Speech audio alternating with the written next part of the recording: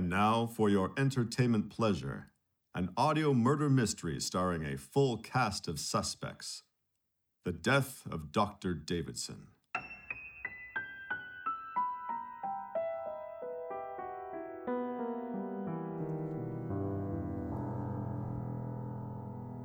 Sadie Forrester has been called to answer Inspector McTavish's questions. As the scene opens... And so you see, it's just been awful for us all. His outburst really was extraordinarily rude and hurtful, and I don't know what. And I'm sure someone has told you by now, but yes, I rather did blurt out that I hated him, and I wished he were dead, but of course I didn't mean it. One says such horrid things when one is upset, you know. I didn't mean it at all. I was simply just so terribly upset. Mrs. Forrester. And I started to make my way home, you see. We just lived down the hill in the village. We've lived there for more than 30 years, but I turned around and came back because I just refused to run away from this. And so I came back and went to bed, and of course, well, that's just it. I went to bed alone because Ollie was... I don't know. Ollie said he was in the sunroom or something, and in the morning, that's when it happened, or rather, that's when we found him, and... Mrs. Forrester, please, slow down. Calm yourself. I just know how dreadful it looks. I know what you must be thinking, especially since he said he was going to cut us out of his will and sell the house. I just couldn't bear the idea of his selling the house. That's what really upset me, because if we only had the money, I would have offered to buy it from him. I have such wonderful plans for this old stately home, but I suppose you know that too. It's all right, I make no secret of it. I want to open a home for unwed mothers. I think it's the duty of the privileged classes to do what they can for the unfortunates of the world. But he refused. And it's been so hard not having any money to do what's right. And it doesn't help that Marlena and Harrison are forever showing off their baubles and trinkets like that gaudy diamond brooch of hers. Even though I know they lost everything in the crash as well. Mrs. Forrester. And I have absolutely no idea where their money comes from. Mrs. Forrester. Sorry. I am sorry. Do forgive me. This is all just too ghastly. All right. As I was saying, your father was in the habit of drinking cocoa every evening, yes? Yes. Hannah would bring him cocoa every night at 1 a.m. In fact, we were discussing it over dinner. Who was discussing it? Roddy and Marlena and we were telling Kitty about it, and Harrison too. Did anyone else hear your conversation? Oh no, I wouldn't say so. I know for a fact that Dulcie was talking to Oliver about cricket, I think. Neither of them would have heard us. No, they wouldn't have heard us. Dulcie and Oliver definitely weren't paying us any mind. Were either of them aware of your father's late-night cocoa routine? Oh, no, certainly not. No, it was known only to the family, and of course to Kitty and Harrison too, since we were talking about it, but it was just a bit of silly conversation. It wasn't anything serious. You really mustn't think anyone else could have overheard us. I'm going to ask you a very pointed question, Mrs. Forrester. Who do you think could have poisoned your father? Oh, goodness. What a question. Well, I can't imagine anyone in my family doing such a horrible thing. That's what makes this all so wretched. I can't even bear to think that someone in this house is a cold-blooded murderer. But if I had to guess, I'm sorry to say I have serious doubts about Kitty. She's always been a gold digger. Papa even called her a gold digger when he said he was going to divorce her. And she isn't blood, you know. She's just a Davidson by marriage. And it's different when you're related by blood. There's a bond there. There's something unbreakable and sturdy about being related by blood. It matters, it really does. So if I had to say, I'd be very suspicious of Kitty, since she did say she was happy the old bastard finally got what he deserved. Oh, did I not say that before? Maybe I should have said that before. After we found the body, she looked ever so pale and like she was going to faint. But then she said she felt wonderful and that he finally got what he deserved. I see. Thank you, Mrs. Forrester. Is that all the questions you have for me? I don't have much of an alibi, but then I suppose none of us do. We were all just here, in the house when it must have happened. It does present a challenge, yes. Tell me, you mentioned something about a brooch that Marlena wears. Yes. It's a horrible, garish, gaudy thing, all encrusted with diamonds. Harrison bought it for her.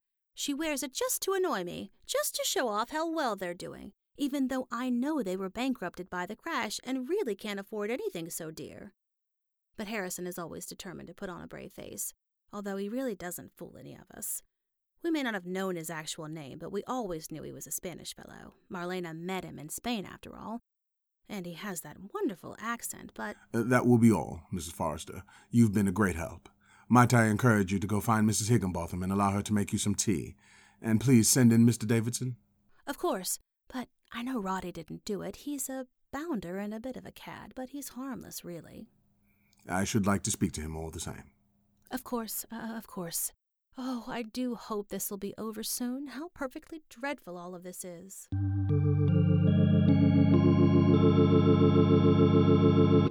Rodney enters the dining room with a casual, if resigned, air. He takes a seat opposite McTavish and puts his feet up on the table.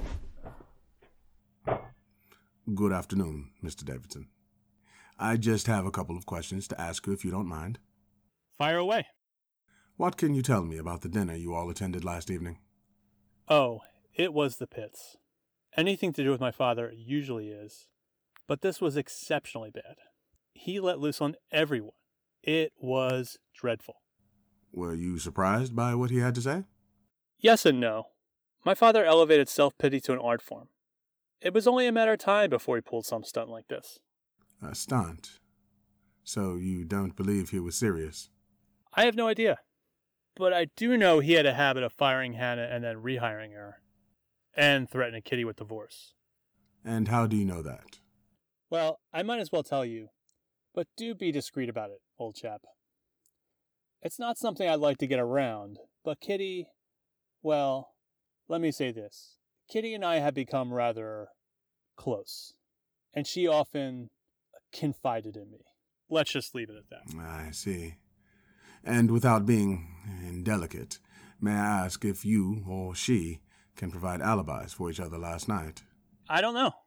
I doubt it, though. You don't know? No idea. I know that after his outburst, I polished off the last of the gin, and then went on a hunt for anything else I could find to drink. Dry as a bone. So I took myself off to the pub down in the village. And how long were you there? That's a bit fuzzy. All I remember is waking up in a hedge outside the pub this morning. No clue how I got there either. So you weren't even in the house last night? I remember going to the pub. I remember last call. And that's about it. Maybe I did come back up here, but I did end up in that hedge somehow, so it doesn't seem likely. Ask Joe the publican. Maybe he knows. It's the Fox and Fiddle. Charming little rustic hole in the wall. Try the plowman's lunch if you get the chance. It's a bit of heaven on a plate. I will. Thank you. If you don't mind me saying, you seem rather cavalier about this situation. I'm not the least bit sorry my father's dead, if that's what you mean. He took ill last year just as I was about to leave on a sailing trip to the Argentine, and I canceled it just so I could be here for him. Did he ever thank me? Of course not. How ill was he? Oh, it was dashed awful for a spell. Something to do with his lungs? I don't know. Galloping consumption, maybe? Or some kind of influenza? Whatever it was, he recovered enough to write me a letter telling me all the ways I disappointed him as a son. See, I didn't kill the man, but I'm rather chuffed someone did. Well, I appreciate your candor. May I go now? I could use a drink. The sun is over the yardarm and all that. Just one last question. Do you have any idea who might want to see your father dead? More like who wouldn't want to see him dead.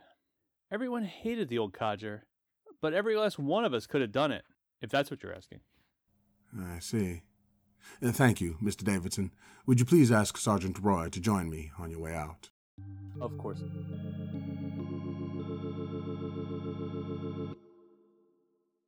You wanted to see me, sir? Yes, Sergeant. Do come in and shut the door. I'm perplexed by this case at the moment. I could use your insight. Happy to help, sir. Have you spoken to any of the family? That Mrs. Sadie Forrester gave me an earful, going on about Coco and how we need to speak to the victim's wife. Yes, she's quite agitated. Frankly, I find it all very odd. Each of the Davidson children have reacted differently to their father's death, and not one among them has shown any sign of what I would call grief. Apparently, he delivered some shocking news to all of them over dinner last night, and let every one of them know what he thought of them. That's what Mr. Forrester told me. That the victim called them all here just to tell them all they were disinherited. Not a very nice thing to do. Still, you'd think that one family argument wouldn't overshadow their father's death. No, there's more here than meets the eye, Sergeant. I don't believe this will be a simple case to crack. Should we talk to the housekeeper next? She's the most obvious suspect, to my mind. She found the body. Yes, and she brought him the cocoa, knowing he'd drink it. The trouble is, Sergeant, even at this early stage, we've already seen that more than one person in this house had a motive to kill Dr. Davidson, and more than one person is already implicated to some degree. That eyelash, you mean? Do you think it could belong to Mrs. Forrester? No, I don't think it belongs to her. I observe that she is a lady who does not favor heavy maquillage, perhaps this young secretary, Miss Pangiotis, but I am unwilling to assume anything at this point. I will say, though, that discovering the shattered brooch belonging to Mrs. Smythe, and having apprehended Mr. Smythe in the process of trying to flee, well, this is all quite puzzling. I think I need to do some digging around.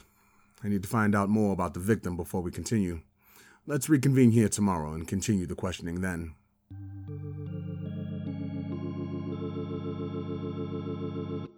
Already 5 suspects have entered the inspector's mind. Was it Dulcie who lost a false eyelash while stealing from the safe? Was it Sadie who wished her father dead? Perhaps it was Marlena who dropped a brooch in her haste to flee the scene of the crime. Was it Harrison who tried to escape after murdering his father-in-law? Or was it Hannah who brought Dr. Davidson the deadly drink? Tune in next time as the investigation continues.